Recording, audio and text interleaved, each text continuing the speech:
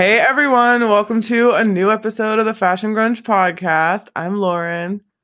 I'm Jai. Hi, I'm Charles. What's up? This is Forward Flash number 18, and we're doing 28 Days Later. Yay! From 2002.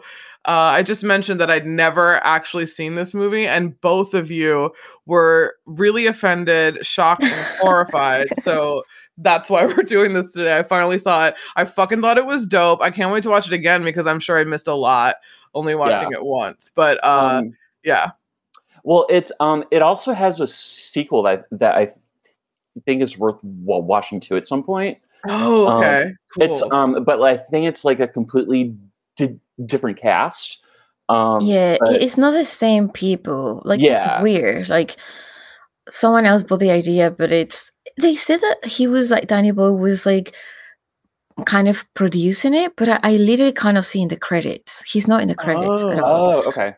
Yeah, no, and it's a completely different team, director, everything. Robert Carlyle is in it, who's really cool. Begbie in Trainspotting. And Idris Elba, he's super hot. Oh, he's in it. And someone else, Rose Byrne in it? Yes. Oh, okay. Oh, that's cool. Yeah, I probably will watch it at some point. Did they do a months later, or am I? I thought originally they were planning to, but I don't think it ever got made. Oh, okay. So they're just the two. Yeah. 28 months later. Fuck. That's like I know. Years. I think Danny wanted to do that. That was going to be his project, but I don't think he ever. Who knows? Maybe after what happened the past 2 years, he feels that it's... Yeah, I was like, anytime now I hear the word infection, vaccine, epidemic, like it has a totally different meaning because obviously we've heard those words a lot the last 2 years. So I'm like, oh my God, this just feels like super on a different level. I'm kind of glad I watched it now because now I have a totally different view of just, I don't know, zombies. I don't know. It feels so much more close to reality than before. Yeah. I mean, it was pretty cool. When it came out, this was so such an insane story because it wasn't like the usual kind of zombie thing. You know what I mean? It was very much believable. This is I just love the concept. I love that it's like a virus. The virus is anger, basically. Yeah, it's just so conceptual and cool. I love that. It is really fucking cool. Well, what are your first impressions? I guess Charles, go first. When did you first see this? I know you both have seen it before. How many times have you seen it? I'm trying to think. So I think I saw them talking about this movie on this countdown that Bravo did. Oh, I read that while ago, around Halloween. It was the 100 scariest movie moments of all time, and wow. I think this might have been the first movie that introduced the concept of zombies that were fast. Oh, you're right. Yeah, they're usually kind of. Yeah, they're usually just kind of slow and plodding, and eat brains. Yeah. And, they're and I thought Danny Boyle said somewhere that he doesn't consider this to be a zombie movie. Okay. Because I guess all the people who are infected are all technically alive. So the people who are infected. Jim, it's the infected. Sorry, Jai. We also find your accent. I know that's okay. Don't worry, I'm used to it by now. I've been here for 4 years, and people constantly make fun of me, but I'm not offended or anything. I'm not offended if people make fun of the American accent. It's trash. I mean, we are extremely loud, vulgar people, so we probably have it coming. So. It's all love. We can't all sound like Cillian Murphy. let's be real. Oh my God. So perfect. But so I'm pretty sure that I ran this movie on Netflix back when you still got physical discs. Oh, cool. And I had my first reaction after watching this movie was God, I really want to go to London. So I love how you go to London and it never is empty ever. I was like, how the fuck do they do this? This place is teeming with people all the time. How do they do this? Which is really cool. Yeah, it's really cool that he said it's not really a zombie movie because they actually just never die if you think about it. And these guys are infected, but they eventually will starve to death or can actually be killed, you know, if you shoot them. So I like that there is like a certain level of reality to this story. You know what I mean? Yeah, like it's true. I can see that happening. It's like rabies, like a really bad rabies case. Yeah. Essentially. Yeah. It's fucking nuts. Is that all? That's all you got, Charles? Yeah. Impressions? Oh, so you rented it. Wow, that's interesting. Yeah. I took a picture of actually, and I was looking through my old phone photos that I had like backed up, and I had a photo of like a disc from Netflix. I guess I don't know why, but it was for this movie called The Roommate with like Leighton Meester.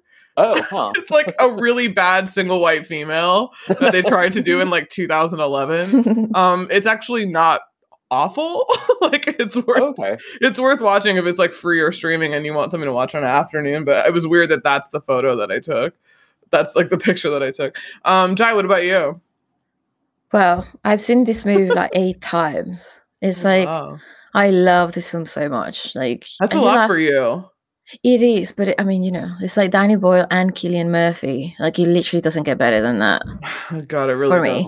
But like, I watched it at the cinema when it came out, and there were so much advertising for this movie. Like, those posters were everywhere in London, and I just wanted to see it anyway. But I just really love Danny Boyle's like stylistic kind of, you know, he's great. He's like incredible. Like all these, like if you think about Trainspotting and all his other movies, like he always does this like point, like kind of high and low angles, and like he puts cameras in like weird places. Like that, I feel like he uses a lot of different cameras in like little corners. You know? There's that shot of them like in the taxi driving out of lunch, and the camera angles like from like the point of view of like a pile of bodies. That's it's just like so gnarly and just like it's you know, so cool. It's so and cool. It makes you feel like, I feel like the way like they shot everything and like the surreal, like the sequences are super surreal too, and like the use of color. Like I love how, you know, whenever they were in the countryside, it is just this beautiful green and like blue sky or like grey, because London is for the most part grey and like foggy, and they just really capture that. And it's I mean, I love this movie and him in general, but I feel like they managed to make like a really cool original zombie like post-apocalyptic film, but still nostalgic and beautiful. And I think that's really hard. Like I can't think of any other horror movie that has both. Like, can you? Because I really can't. And this is why I keep thinking about it. This is such a dark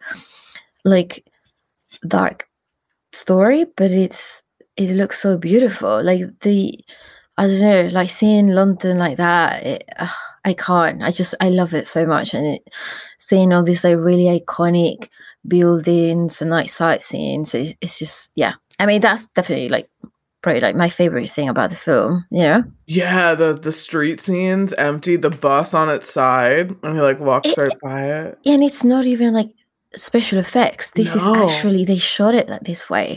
They literally, I think it took them like 20 minutes to flip the bus back, because they were like limited time to empty the streets, not empty, but like to block access. Yeah. You know? It's such an amazing film. I can't just talk enough about this. So yeah.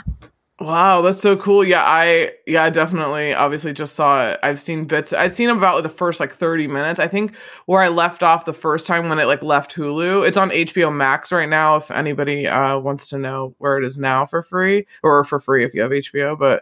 But I think the bit in the church is where I remember seeing the church, and I remember just right at the beginning. Priest. Yeah, it was like in the beginning. Like I'd seen him like, you know, get out of the hospital and like walk through the streets, and I was like, cool. And then I left it, and then now I was like, cool, I get to watch this again. So I remembered that bit. And then I remembered this is an early Cillian Murphy film, right? Or was he in some indies before this in England? Like, had you known him? I knew him, and I already had a crush on him at this point. Oh, okay. Because he was in this really cool movie that I suppose is quite indie. It's called On the Edge. Okay. And it's like the same, I think it came out a year before this movie. I think it's like 2001.